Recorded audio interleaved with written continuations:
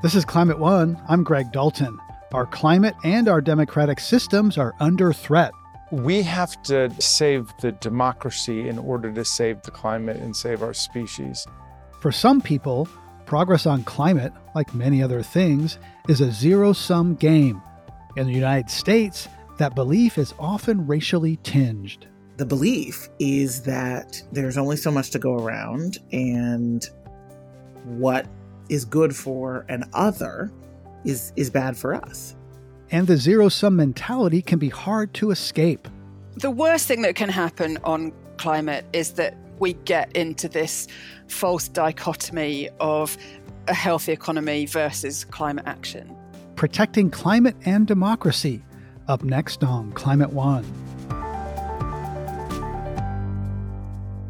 As a member of the House Oversight and Reform Committee, Congressman Jamie Raskin has grilled fossil fuel executives on the industry's long history of intentionally misleading the public.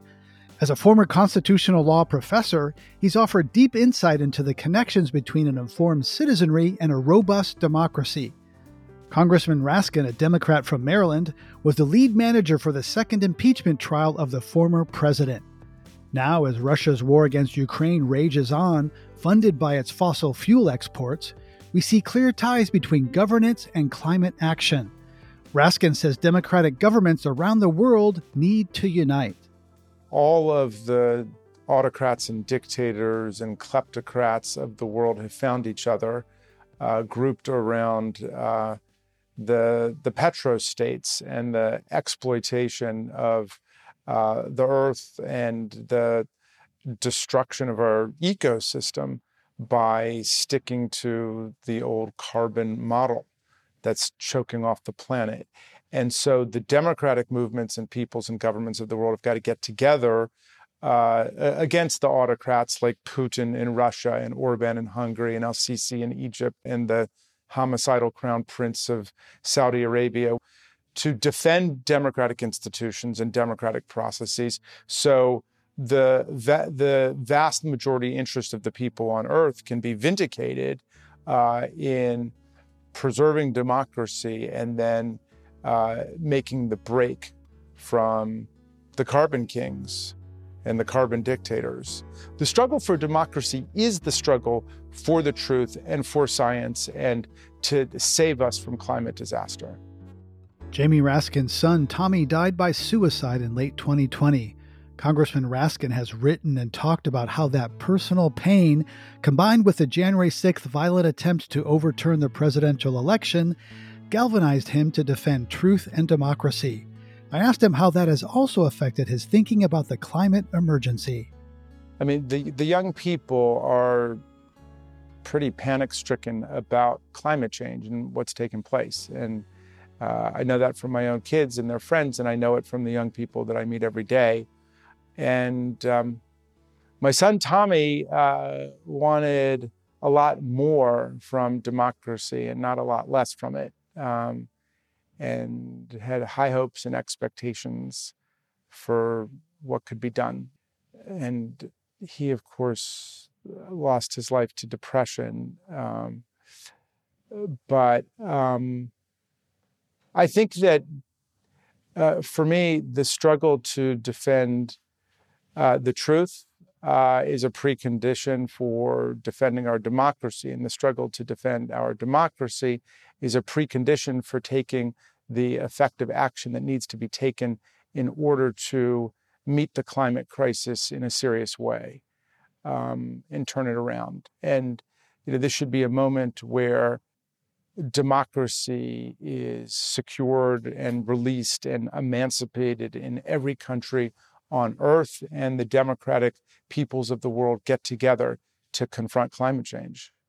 Some people don't talk about climate change because they think it is depressing. It's kind of, it's seen as something of a difficult topic. How do you navigate that in your own life, talking about it? Because it's seen as a downer sometimes or scary. People don't know what to do about it. And I think that that's been true of all of our great challenges. I mean, there was literally a rule in Congress that you couldn't mention the word slavery for decades. I mean, you could be thrown off of the floor for introducing a bill about slavery or mentioning it in debate. And there are people who don't like to talk about wars. There are people today, I've got colleagues who are lying about Vladimir Putin and his filthy, bloody war of atrocities against the Ukrainian people right now.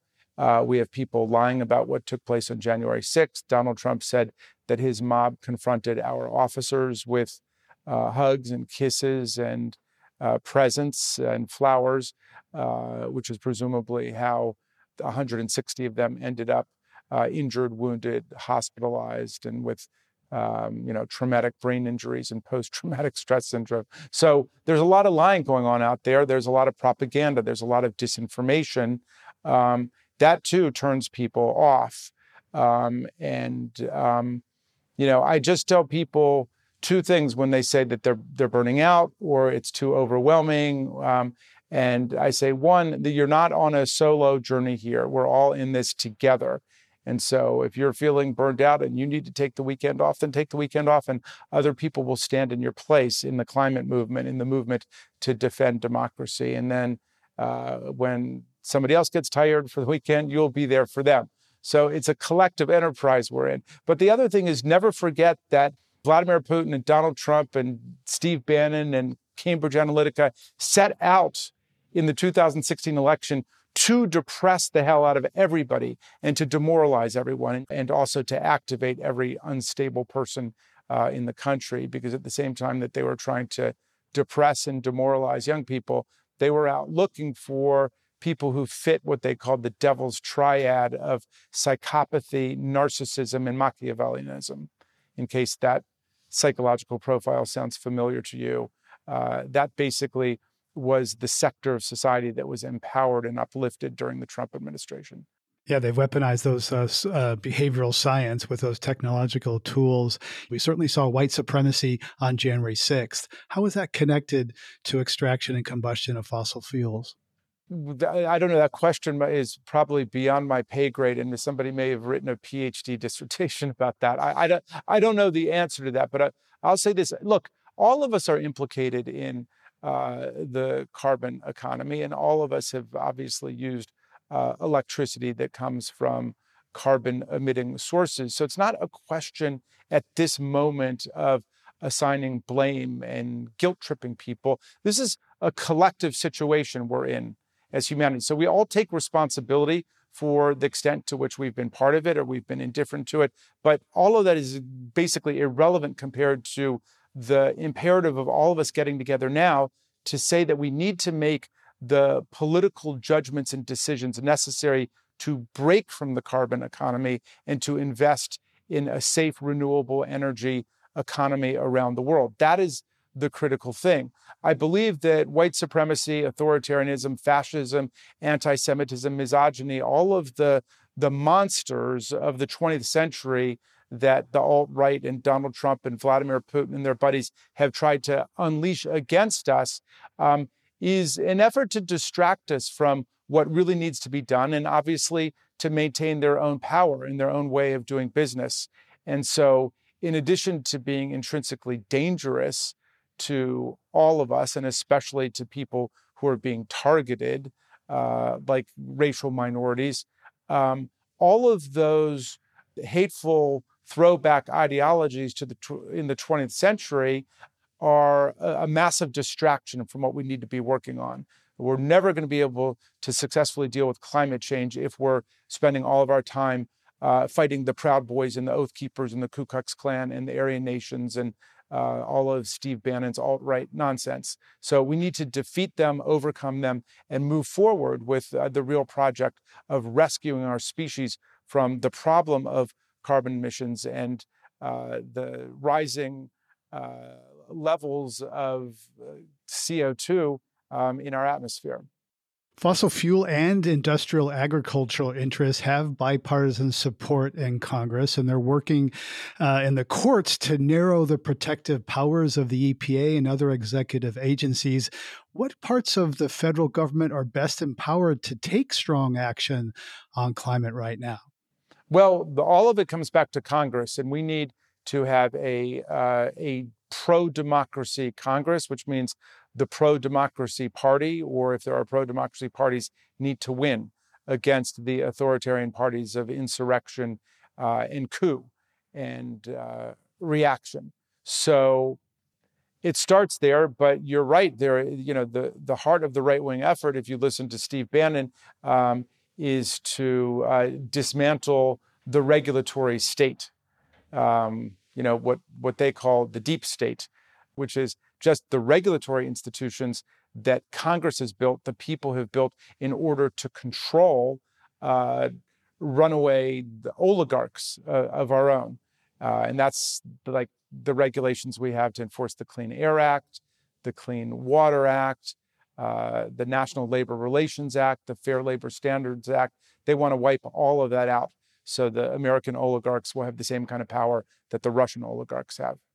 What's your take on President Biden's use of the Defense Production Act to boost mining of minerals essential to electric vehicle batteries, et cetera? As a constitutional scholar who's thought a lot about balance of power, would you be concerned about a future president using that kind of executive power to, support fossil fuels and say there's an emergency there? Well, look, I mean, presidents have power through the regulatory institutions, agencies, and departments to write rules that interpret statutory mandates. And so it's just a question of legal interpretation. Are they running afoul of their statutory authority? Are they acting ultra vires outside of their powers, or are they not? But we are in not just a nationwide, but a global emergency with respect to climate change. And I would hope that this president would take vigorous executive action within the law to do whatever he can to counter CO2 emissions and to try to put us on the path towards some environmental sustainability. Right. And a lot of people look at the science and they look at government and markets and say it's not happening fast enough. Decarbonization is not happening fast enough. You've been talking with young people passionate about moving to a cleaner economy. Some of those young people think about change outside of the political process. We've seen that on the right, and that's brewing on the left. If more climate action doesn't happen, are we going to see more disobedience on the left to make it happen? Well, I don't know about disobedience, but I certainly know there are tons of young people who are making changes in their living arrangements and their lifestyle. For example, lots and lots of young people are going vegan or vegetarian, understanding that 30% of greenhouse gas production comes from the livestock industry. It's enormously wasteful. It happens to be terribly inhumane. And we don't need to do it. It's like my son Tommy used to say, in the age of Beyond Sausage and Impossible Burgers with the alternative protein, nobody needs to be depending on the slaughter of animals for protein on their dinner plate. So I agree with you that the young people are taking direct action. The ones I know are not punching police officers in the face or hitting them over the head with baseball bats or American flags or Confederate battle flags. That's the rights program.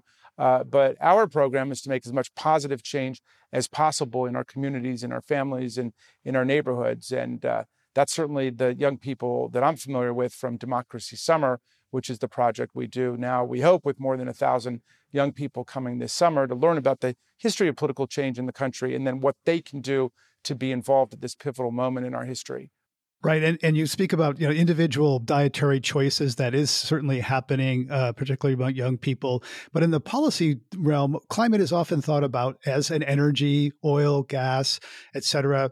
Cory Booker has a bill to try to, get at industrial agriculture. Is there support for really tackling food as a climate issue in the House, where there's a lot of support for corn and ethanol and other, other things? Well, no, I think that you're right that there's a lot of education to be done and a lot of consciousness to be raised about this point. I'm just becoming the co-chair of the Alternative Protein Caucus to try to let people know it's not just Beyond Sausages and Impossible Burgers, but there's lots of new technologies that will allow us within the next 10 years to perhaps make a complete break from animal agriculture, livestock, industrial style agriculture with factory farms and so on.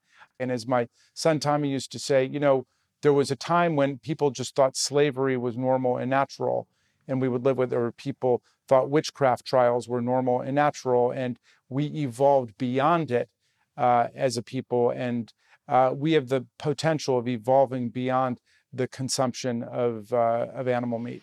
Efforts to restrict voting rights are happening at the state and even precinct level. Most energy in this country runs through pipes and wires regulated at the state and local level. As a former state legislator yourself, is too much attention paid to visible national politics when so much of the action is at the less visible local level? Well, it's a great point. And this is something that's very much on my mind with respect to the work of the January 6th Select Committee, because we're in danger of just fighting the last battle, the last war. I mean, nobody thinks that Kamala Harris is going to try to run away with the presidential election, and Mike Pence didn't run away with the presidential election. The real battle today is in the states as the GOP wages a war of voter suppression against democracy, and they are trying to repeal early voting and weekend voting and mail-in balloting. They're making it, or they've made it a crime in Georgia to pass somebody a bottle of water who's waiting in line to vote for 4 or 5 hours. They're doing everything in their power to make it more difficult for people to register to vote. And then, even then, they don't have confidence that they can stop the commanding majority of the American people who oppose their assault on democracy. And so they're looking for ways to engage in election subversion so that even if they lose an election, appeals would go not to the traditional bipartisan election committees, election boards, but rather to partisan election boards, or directly to the state legislature, or directly to a council appointed by a governor. So they're doing everything they can to rewrite the rules of elections so they can't lose. And I'm sorry to say that my friends across the aisle have become a rule or ruin party. Their attitude is they're going to rule everything and they're going to control everything, or they will ruin the prospects for democracy. So my last question for you, Congressman, is with a burning democracy and a burning climate, how do you as a person and we as a country hold and confront both emergencies in an integrated way? Well, with a burning passion to defend our country and to defend the survival of our species. And I don't think that's hyperbole. I mean, if we had bigger brains, if we were smarter as an animal, humans would be working on nothing other than climate change at this point. But because of the Trumpist movement and the authoritarian thug Vladimir Putin and all of their allies around the world, we're dragged back into a basic struggle between constitutional democracy and human rights versus authoritarianism. And so the democratic governments and movements have got to win that struggle and move on to make the profound policy changes we need in order to defeat climate change next. Thank you for your time, Congressman. Thank you for sharing your insights. Thank you for having me. Jamie Raskin is a Democratic congressman from Maryland. This conversation is part of the Climate and Democracy series from the Global Journalism Collaboration covering climate now. Coming up, how environmental racism ultimately hurts everyone living under the same sky. The illusion that you can shunt all of the burdens of our polluting economy onto the kind of wrong side of the environmental tracks is an illusion. It's a lie. That's up next when Climate One continues.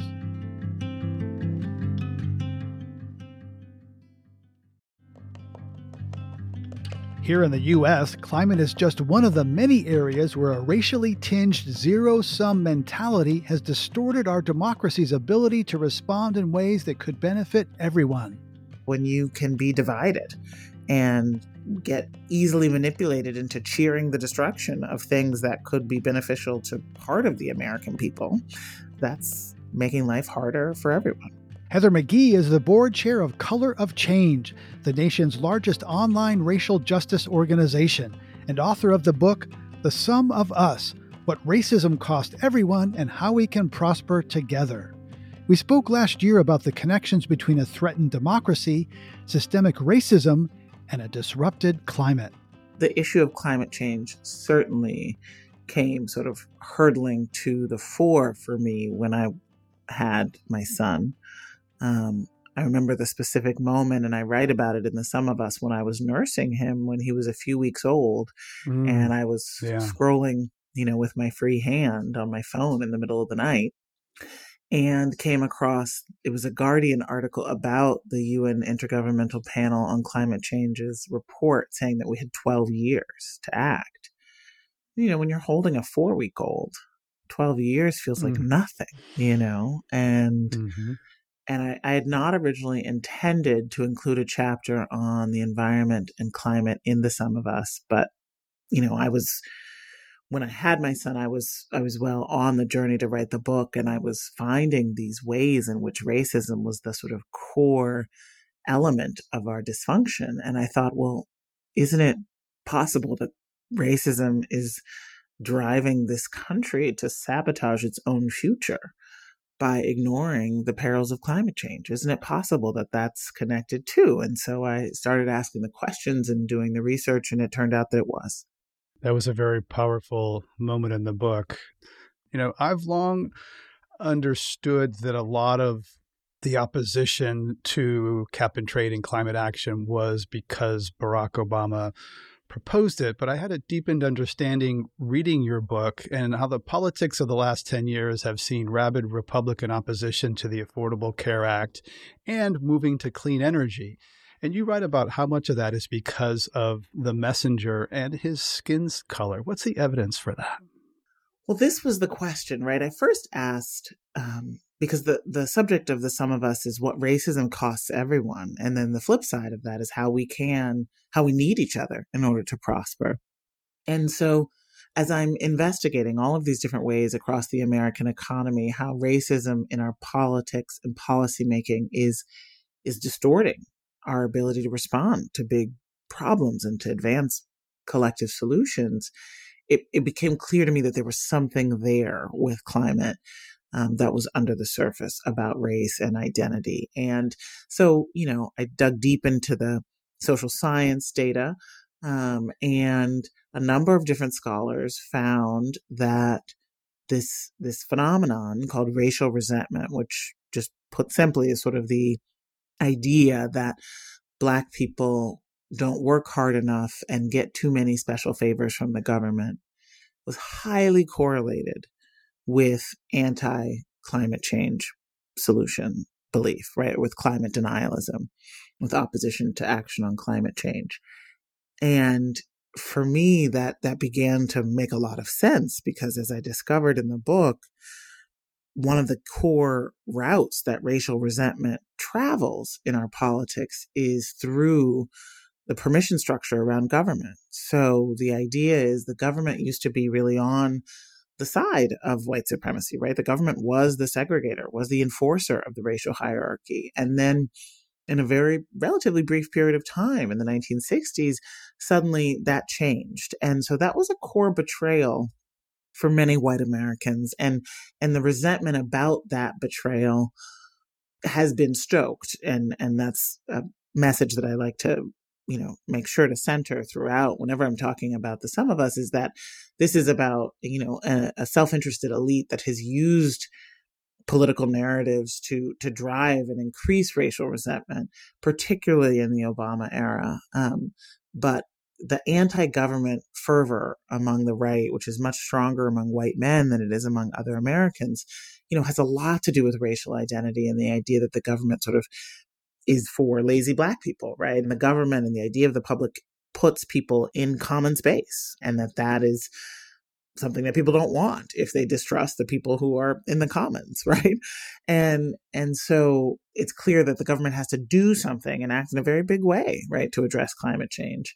And so therefore, that's the link, right, is that you resent the government, you resent people of color. And then on top of that, you get the biggest climate actions that have been proposed, from Paris to cap and trade to the Clean Power Plan through the EPA to the CAFE standards on vehicles, were all by the first Black president at a time when, in fact, often not related to actions he was taking, you had these, coal industry jobs declining, often because of just market forces in natural gas. And And so there was this very clear zero sum, right? It was like this black man is taking jobs away from white men. And that's the narrative that the Koch brothers advertising and sort of the Fox News kind of right-wing media infrastructure really, really blared out, was that idea of a zero sum. The future that this black man and his government want has no place for white men to be in their traditional positions. I think you quote Rush Limbaugh, who talked about the cap and trade bill as this is reparations, right? He actually said it. And I think there's another piece where you say that if Bill Clinton's face had been on Barack Obama's bill, it would have been a very different reaction. I think you can't dig into the social science data. You can't look at all that data and not say that, yes, this is playing a huge role. Now, the right wing is very clear that they'd like to tarnish the entire Democratic Party with that same brush, right? They'd love to continue to stop progress on these issues, even though President Obama is no longer in office. But someone was talking about how at one of the big conservative conferences called CPAC, they sell merchandise in the hallways, and it's like lock her up and, all this kind of, stuff that you'd want to wear on your t-shirt, right? Because you're like, yeah, it's a big part of your identity. And the merchants still had anti-Obama t-shirts and hats and stuff, and anti-Hillary t-shirts and hats, and they had anti-Biden stuff, and it just wasn't selling. Right? It's not the same like visceral, this is a part of my identity to show who I'm opposed to. And it's an uppity woman and an uppity black person. Some people, when Barack Obama was elected, said, there's going to be hell to pay for this, that there's going to be, a reaction like there was for Reconstruction. Did you expect that such a backlash? I did. I think I didn't realize the degree to which it would infiltrate issues that weren't about race, or that shouldn't have been about race, right? I think the president, Obama, thought that, if he largely avoided race, he could do things that were in the broad public interest of the country, like affordable health care and Wall Street reform. And what he didn't realize is that the majority of white Americans would disapprove of the Affordable Care Act, as they still do today, right? It's never reached 50% approval among white Americans because it is Obamacare, even though white Americans are the largest group of the uninsured. Right. And as you often say, no Democrat has won the majority of the white vote since Lyndon Johnson passed the Civil Rights Act and said lost the South for a generation. You write about zero-sum racial hierarchy in the American economy that was built on stolen land, stolen labor. Explain that zero-sum view and how white people and black people see it differently. So the zero-sum game is this idea that that there's an us and a them, and that progress for them has to come at the expense of us. Just to be clear, from an economic standpoint, it's false, right? We actually, there are multipliers of economic activity and participation. The more everybody on the team is on the field and able to score points, the more the economy grows, right? We have Citigroup and McKinsey and the Federal Reserve Bank of San Francisco all in the past year tabulating in the trillions the costs of our racial economic divide. And yet the belief is that there's only so much to go around, and what is good for an other is bad for us. And so it then becomes easy for political elites who want to stop progress to paint anything as being good for your opposing team, right? And therefore having people who nonetheless might benefit from whatever that benefit or a program or reform is, as losing out somehow. Now that is a view, the way of seeing the world, and particularly sort of race relations in America through that zero-sum lens is prevalent among white Americans and much less so among Americans of color. We simply don't believe that our progress has to come at white folks' expense. And yet it really is that zero sum, which in the Some of Us I identify as our major impediment to progress in this country. All the things we really need in life require collective action. And so when you can be divided and get easily manipulated into cheering the destruction of things that could be beneficial to part of the American people, that's making life harder for everyone. You write that there's more alignment among leaders in the climate field now than there has been in decades, in part because they have been forced to see, quote, the damage of white supremacy both inside and outside their ranks. Can you explain more about that damage? Yeah, I mean, this is an issue that people who work in the climate field know much better than I, but I have enough friends in the field to have a little bit of a sense of the ways in which the vast majority of the resources in the professional climate and environmental infrastructure go to larger white led in terms of their boards and their leadership organizations, and that often organize mainly in white communities. And the problem with that is that it doesn't actually reflect where the most natural and activated and concerned base is. According to the Yale Project on Climate Communication, there's a pretty significant gap in support and enthusiasm for climate change solutions and environmental regulations between white people and Black and brown people, and that Black and brown people are much more in the alarmed and concerned categories. Well, they're breathing it and they're closer to the sources. Exactly. It's more directly part of their life. Exactly. Yeah. Whereas, many white folks are sort of dubious. And, that comes back to that kind of zero-sum worldview, the anti-government ethos, the anti-science ethos, which has come up.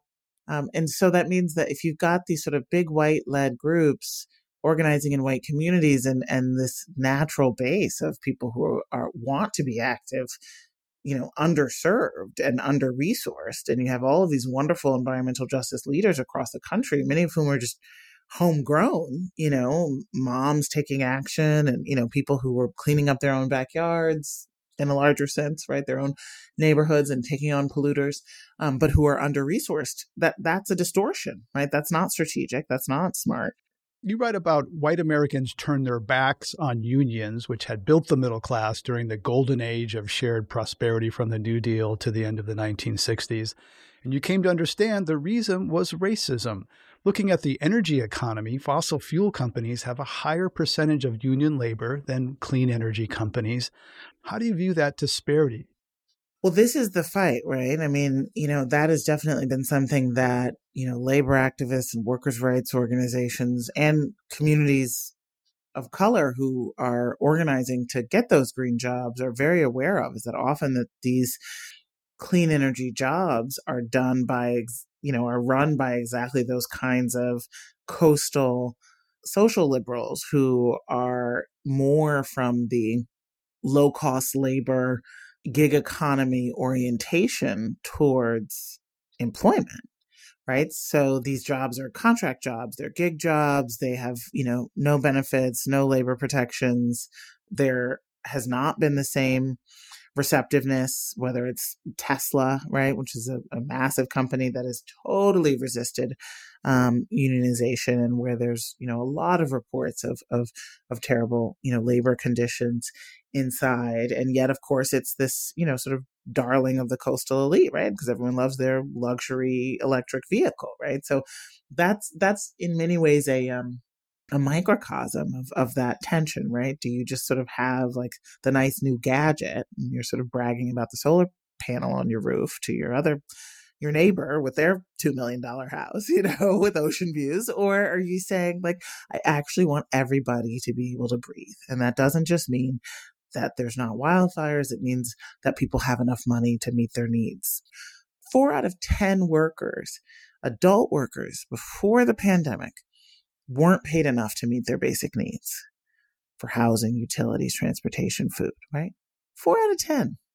And yet we've had, just since the pandemic began, minted 60 more billionaires and had the existing billionaire class have an over $1.3 trillion gain in their net worth, to the degree that they could have paid for 2/3 of the American Rescue Plan with just their pandemic profits alone.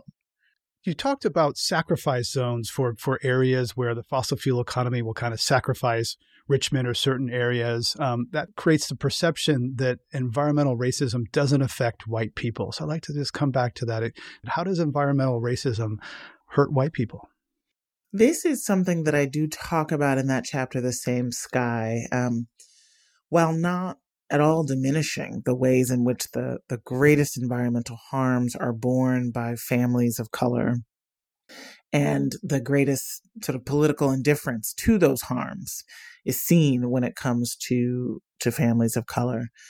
It's also true that the illusion that you can shunt all of the burdens of our polluting economy onto the kind of wrong side of the environmental tracks, as one of the professors that I spoke with for the book put it, is an illusion. It's a lie, right? We live under the same sky.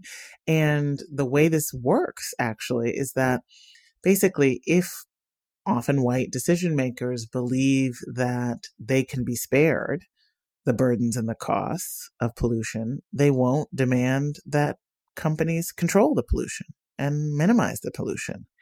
And that means there's more of it than there would be otherwise.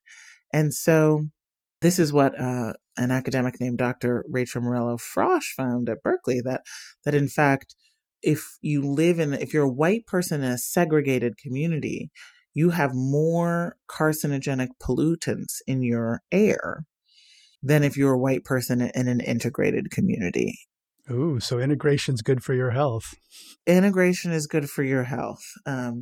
Anything that makes us believe that this zero sum, right, that there can be profit on one side and loss on the other, is going to distort our decision making, right? It's going to make us less careful, less wise, right?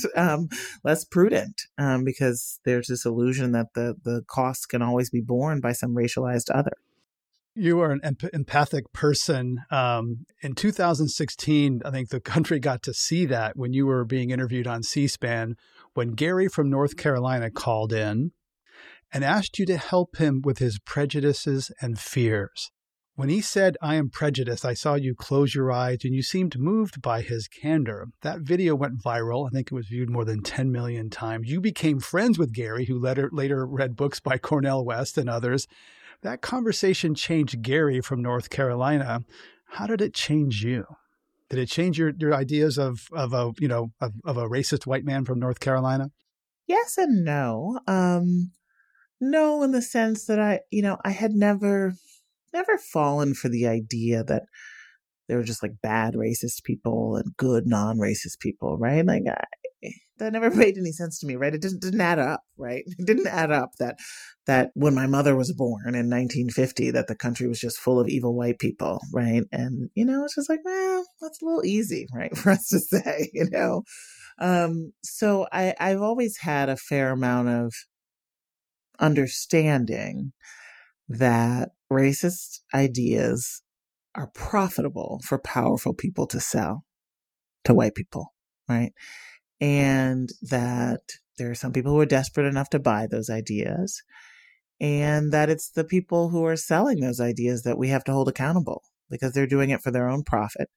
So I was changed by knowing Gary. I have been changed by knowing Gary because it's just been this sort of really fascinating real-time example of sort of a rural, middle-aged, pretty isolated white man, and the sort of shifts in his consciousness that have happened during the Trump era, particularly.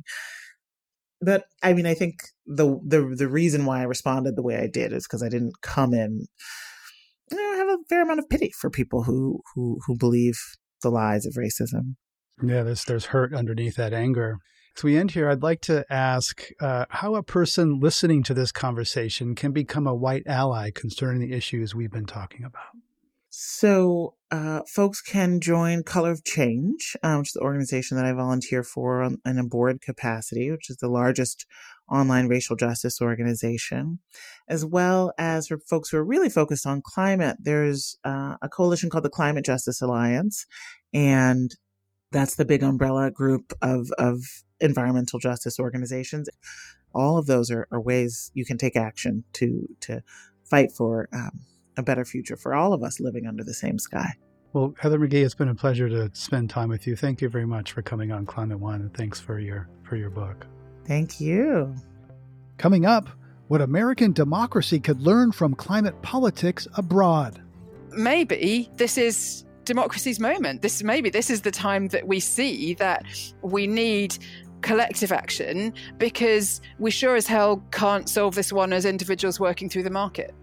That's up next when Climate One continues.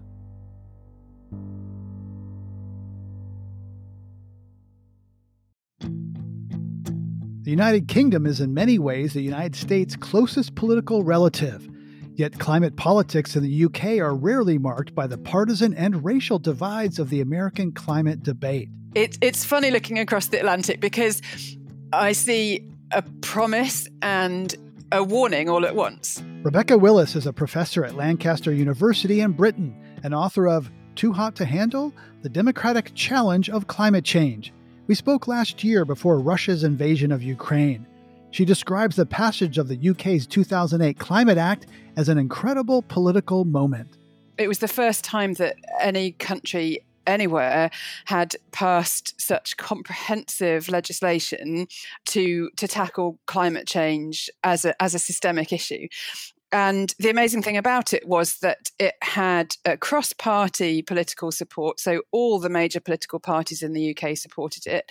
And out of more than 600 members of the National Parliament, less than 10, I think it was 3 or 5, voted against it. So it was, incredibly consensual. And it basically set the tone for climate politics in the UK. So we still have a very consensual approach to climate change. We don't have anything like the politicization of climate change that you have in the US or that you see in Australia. Right. So at that point, the Labour government supported it. The leader of the Conservative Party, David Cameron, supported it. U.S. had kind of a political consensus around climate change at that time, with Barack Obama and John McCain basically in the same place, and that fell apart. So in the UK in 2019, the British national policy was strengthened. What happened then? You're right. The original act was passed by a Labour government, the left-wing government. And then in 2019, it was basically updated to reflect what we now know about climate science, that basically we need to get to net zero greenhouse gas emissions by 2050. And so the act was updated to include that science. So what has endured is the scientific consensus on climate change being translated into a political consensus. When the science changed, the politics changed. And in 2019, of course, that was under a Conservative administration. So a right-wing administration, continued the work of their political opponents, really. How does the Conservative Party in America, the Republicans, compare to conservative parties in other countries and their stance on climate? Is climate just an anathema to right-wing parties and democracies around the world? I think this is an open question at the moment. What we've seen in the UK is a sort of soft support for climate policy on the right. So we've seen strong support for the targets and the ambition, but what we haven't seen in the UK is a really comprehensive narrative, a story of how a right-wing government or a centre-right government can tackle climate change. And I think that's going to be the next big challenge, because what we've seen definitely in the US and to an extent in the UK is the left owning the story about how you tackle climate change and tying that story strongly to related stories around social justice and racial justice as well in the US. In the UK, I would say the left's been louder about climate than the right, but you don't have that confident narrative. And I think that's all to play for. I think it's perfectly possible to construct a right-wing climate narrative. It just hasn't happened yet. And it has to happen, right? Because half the population of our country tends to vote right-wing, and we need at least some of them to come with us. We can't do this just through left-wing votes. And so articulating the climate case on the right is really, really important. In Too Hot to Handle, you reference the hidden rules that govern the British Parliament and how white men, quote, assume their way of being a politician is the natural or neutral way of going about things, end quote. How does race play into the response of democracies to climate disruption in the UK or elsewhere? I did this research with members of the National Parliament in the UK. I did anonymous interviews with politicians from all the major parties. And what it showed to me is that politicians really care about how they are perceived, how other people see them. And they develop this sort of strong sense of what a politician should do, how they should be presented. And there was some previous research about how Black or minority ethnic MPs struggled because they were constantly sort of having to, they were always being asked the race question, if you like. They were always being asked to say what they thought about race issues in a way that white politicians weren't being asked, right? So they were singled out for being a minority, as a racial minority, or as a woman, because there are still fewer female politicians.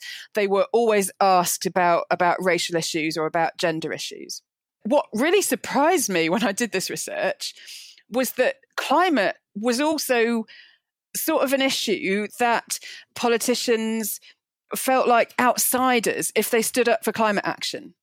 Right. So when they're making... It's not a white masculine issue. Well, it's not part of political traditions. And so a politician who decides to stand up for climate action, who tries to make a case about why we need to shift the basis of our economy, shift the basis of our politics to deal with this literally planet-threatening issue, if a politician decides to stand up for climate, they are pitching themselves as an outsider. You know, the politicians who I spoke to said quite strongly that they didn't want to be seen as freaks for speaking out on climate. They didn't want to be seen as climate change zealots.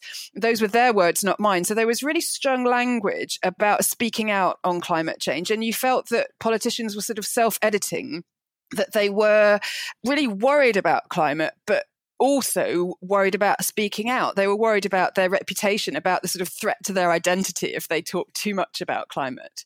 One member of parliament told you they've knocked down thousands of doors and people just don't talk about climate change. You know, research suggests that if people don't think they can affect a problem, they're less likely to recognize its existence. So does that pose a challenge for democracies that rely on public awareness to support for transformative change? If people aren't talking about it, the politicians don't think it's important.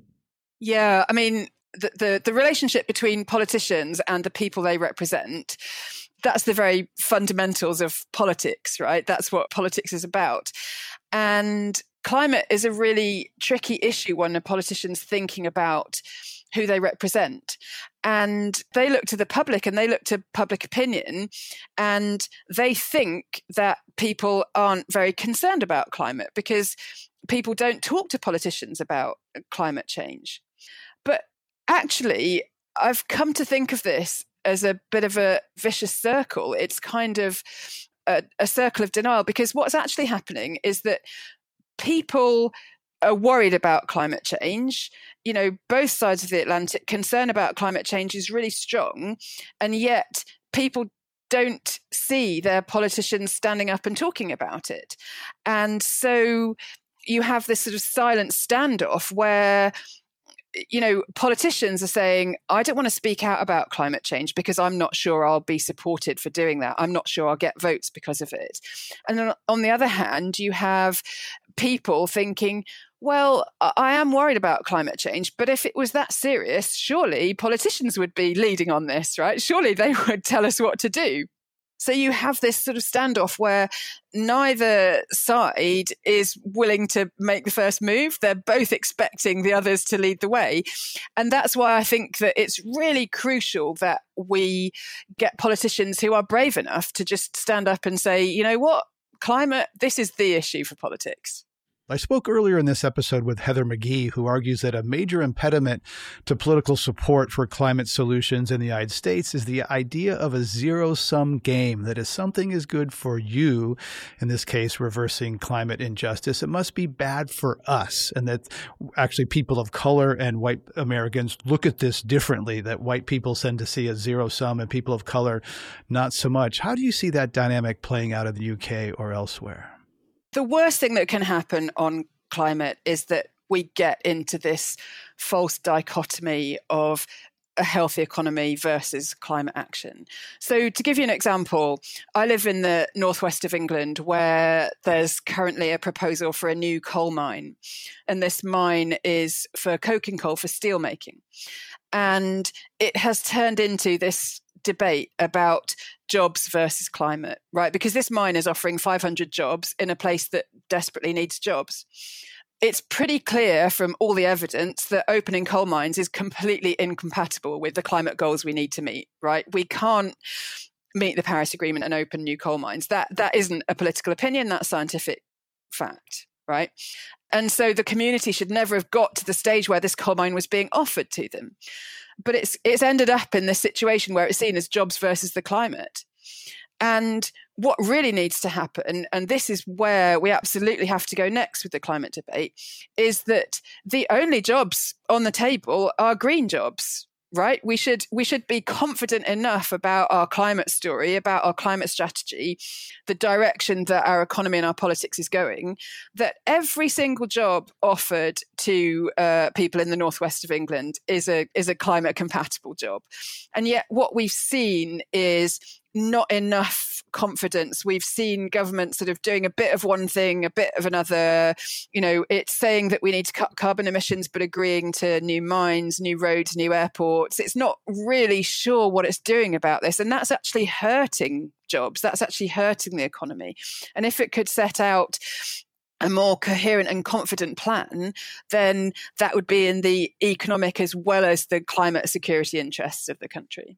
So what I heard there is that sort of zero sum, that I win, you lose, and sort of, jobs or climate, that those are sort of false choices that manifest in different ways. And we have to kind of look at and rather than those false choices. What do you see when you look at American democracy now and how it's addressing climate disruption? It's funny looking across the Atlantic because I see a promise and a warning all at once.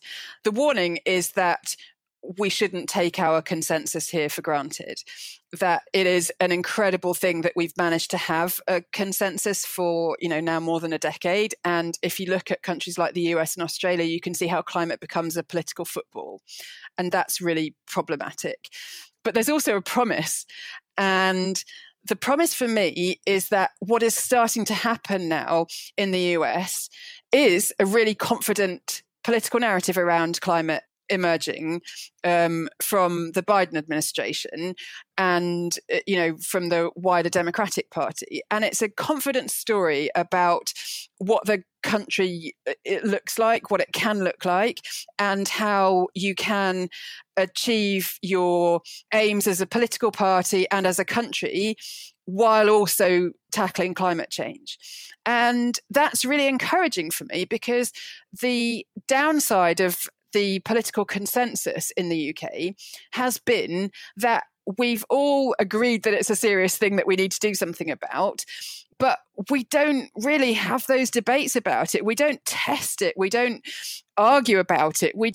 There isn't really a proper political conversation about the very real social and economic changes that are needed. Instead, we've sort of tried to tackle climate change through the back door, through stealth. We haven't been open about those changes and the opportunities that they bring. And so that's the promise for me of what we see in the US, that, it's an open and lively political discussion. That's so strange to hear you say that, because I think a lot of people here would say we'd like to have less politicization of the climate debate. It's been too politicized, that where someone stands on climate change is highly correlated with their political identity and affiliation, and so it's interesting to hear you say you'd like to, it's maybe looking to this as a model. Maybe there's a sweet spot, right? Somewhere in the middle of the Atlantic is the sweet spot for climate politics. But ideally, what I would love to see is absolute consensus on the goal, right? We have to get to net zero greenhouse gas emissions by mid-century. That's non-negotiable as far as I'm concerned. The alternatives to that are just too horrible to contemplate. So we have to have political consensus about the goal, but about the means of how we get there, about the different policies and strategies, whether we do it all through public spending, whether we do it through taxing and carbon pricing, how that relates to social policy and so on, that is surely the stuff of political discussion. And there should be a difference between left and right about that. So I would really like a good argument about how we meet the climate targets. Where it gets problematic in the US is that, not all, but a significant number of Republicans don't even accept the target, right? That's the problem, that they don't agree that we need to be doing something about climate change. We know that democracies flourish when economies grow and are relatively stable. For a couple of hundred years, fossil fuels have driven that growth. How do you see the changing relationship between democracy, stability, and fossil fuels? Yeah, I mean, there's some amazing work by the political theorist Timothy Mitchell, who essentially says that what we are living at the moment is fossil-based democracy, effectively. The fossil fuel economy gives us the kind of abundance and choice that allows democracies to function. And that if we move away from a fossil-based economy, that means a completely different form of politics. And I think he's right to a certain extent, but I don't react to that with a kind of pessimistic, therefore democracy's doomed. That's not my reaction. My reaction is instead that, of course, democracy will change because of climate change, but it can change for the better. One of the outcomes for the pandemic is actually a realization that we can't get through this as individuals, right? We need a state. We need people to make decisions on our behalf. Things like lockdowns and vaccines and all the responses to the COVID pandemic, they all require a strong and forward-looking state. And the same's true of climate. So, maybe this is democracy's moment. This is the time that we see that we need collective action, because we sure as hell can't solve this one as individuals working through the market.